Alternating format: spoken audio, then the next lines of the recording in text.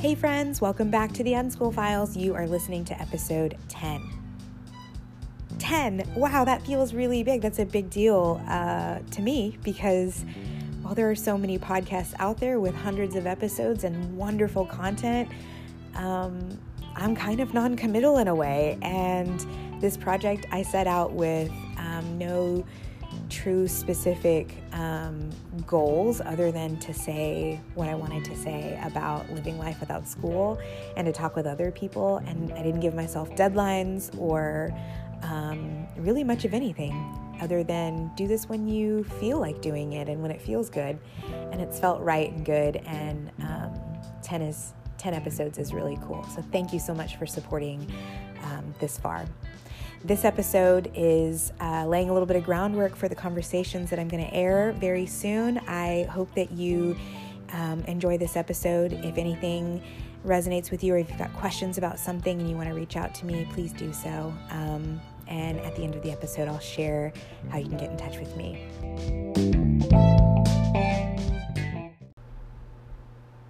The last few episodes of the podcast, I've been talking about raising and respecting our children as individuals, as autonomous people.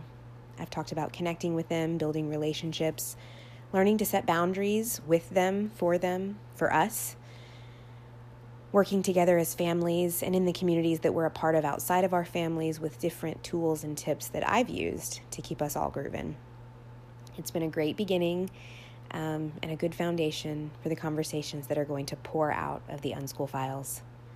Later this month, I'm speaking with a couple of unschooling parents, and between them have a really decent amount of experience parenting and unschooling, and you're not going to want to miss the conversations. They're really going to help me peel back the layers of the essence of unschooling, if you will, and answer a lot of the questions that you might have if you're just now jumping into this, or you've had and haven't wanted to ask, or some of you've already asked. I've given some answers in one-on-one questions about some of the fears and uncertainties and how my family might combat or deal with the pressures of family, friends, or society at large and the schooly measuring tape that can be applied to all children.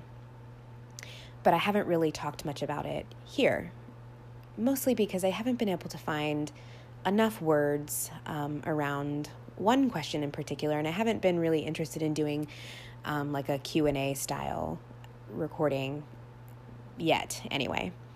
So I think the best way to do that is to sort of lay some groundwork in this episode, and the following episodes are really going to help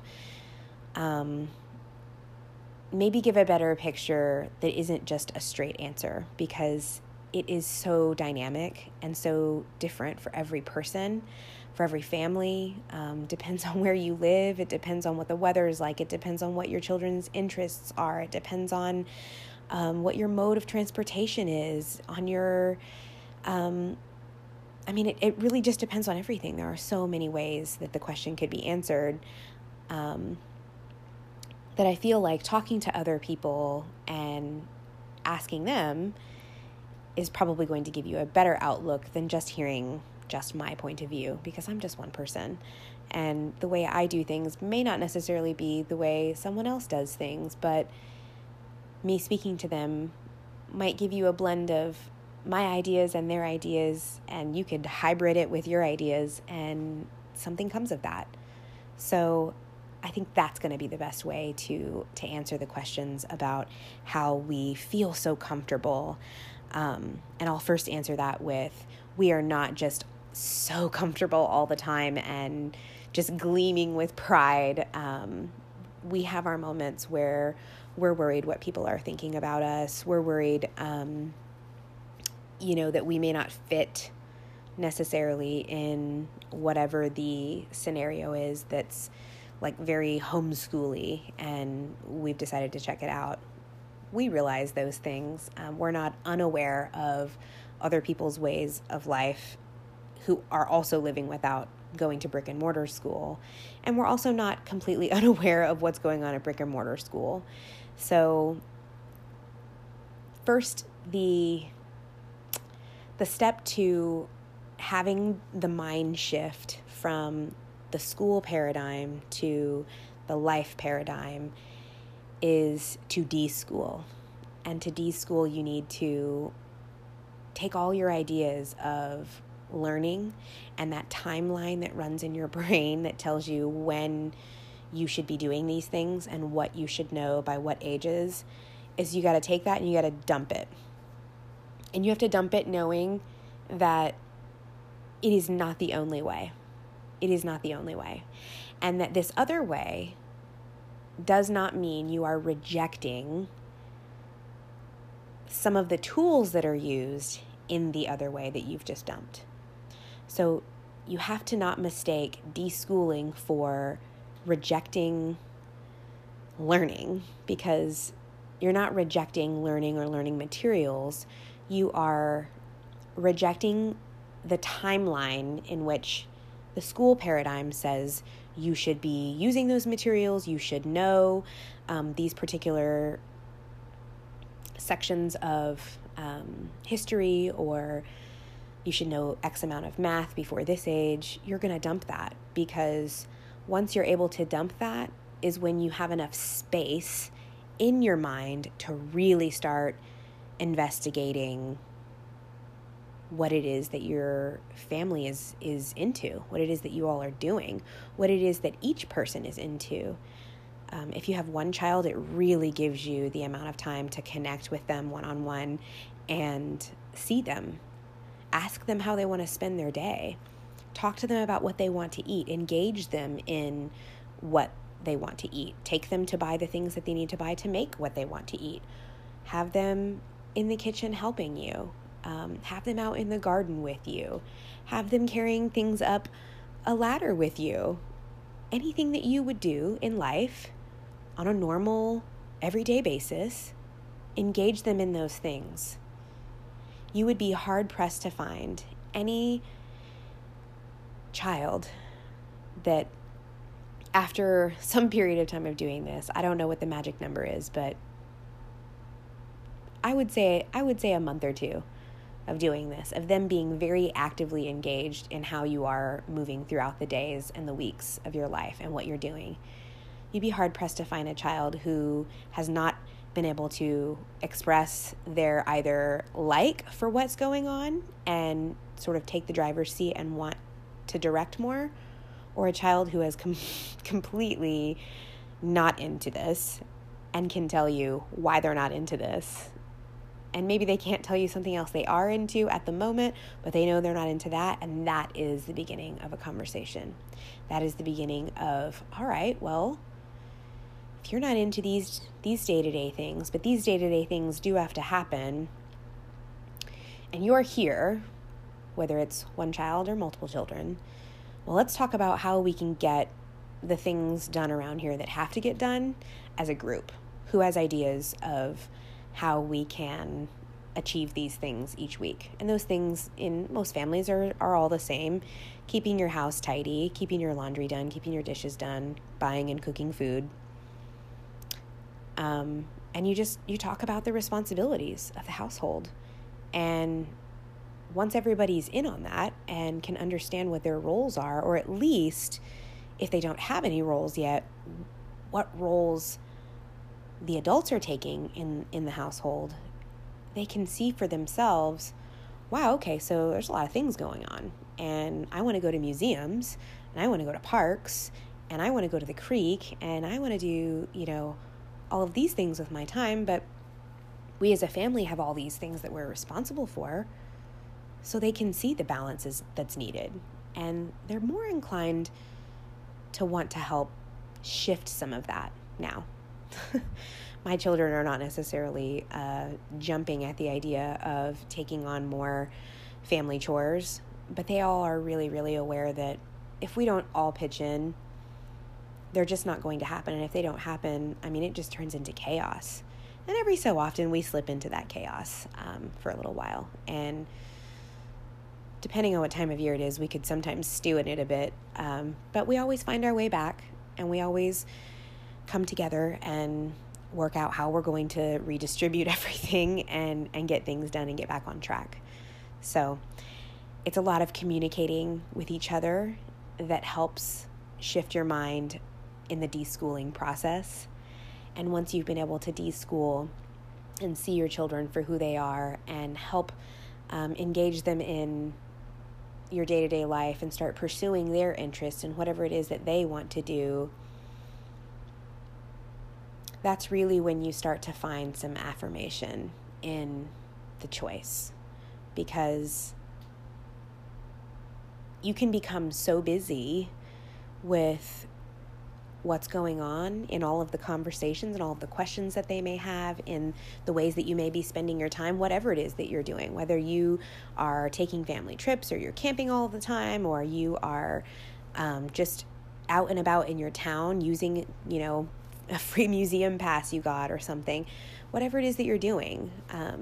We know people who, they would hit the skating rink so many times a week because they just love skating. And I just think it's great. I think it's great that you can spend time doing the things that make you happy instead of thinking about all of these boxes that you need to check. Now, this is where the major part of the shift happens, is you've let go, right? You're not worried about checking the boxes. You may still check in a bit. You may still think, okay, this could definitely be considered as language arts or history lesson. You may still compartmentalize a bit, but you're mostly feeling real confident about this choice. And then some random thing can happen. Maybe somebody questions you, or maybe a friend or a family member used the Schoolie measuring tape on your children and ask them to do some kind of show pony trick like count back change for no reason at all, or listen to them lecture about how in their day you needed to know how to count change this way and that way. Maybe these things come up and make you feel a little icky. And if it's not making you feel icky, it might be making your kid feel icky. That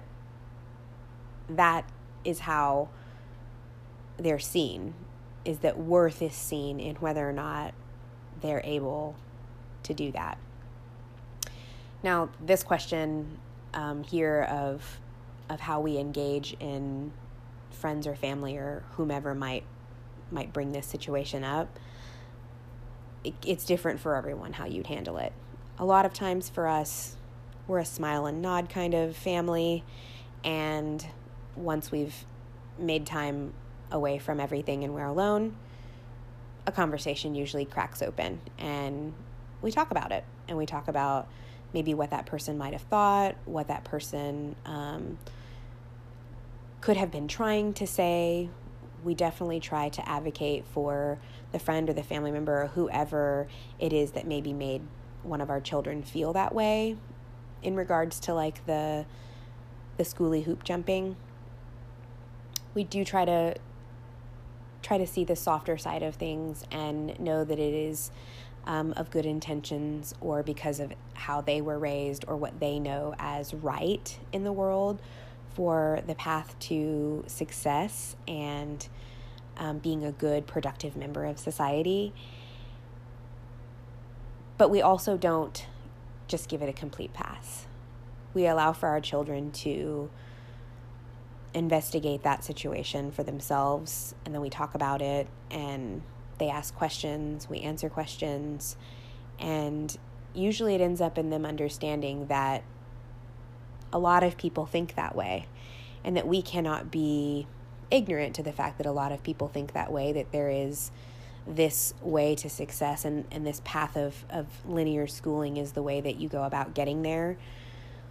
But we can know that exists as a way and also still pursue life without school, or maybe more appropriately in this particular conversation to say life with school when we choose. So that might look like online classes or local classes that you sign up for, or an apprenticeship under someone, or if you have a family business or store or bakery or coffee shop or whatever, it might look like a lot of time in that space working with people and money and food. And I mean, it really can be so many different ways that this idea of the linear path being the one way is really something that we've got to get away from.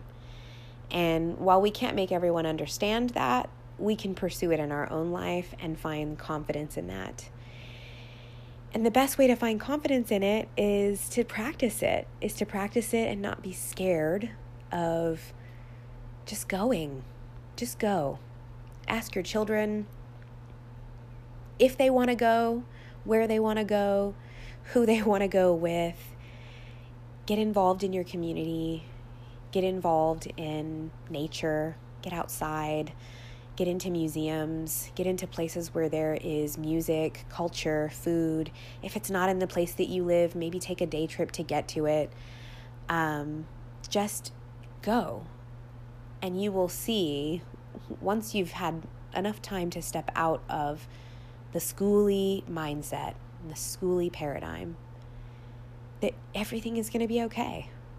And you're definitely going to have some times where you might worry and you might have some freakouts, but just come back to that. Come back to that, remembering how it felt when you just let go and you just went. And you'll be reminded of why you chose to do this, why you chose to meet your child here and now and live life with them in this is such a short window before they are off. Remember why you chose to spend this time with them, to help guide them and lead them to whatever tools that they need to succeed in however it is that they want to succeed. And I think you'll be pleasantly surprised.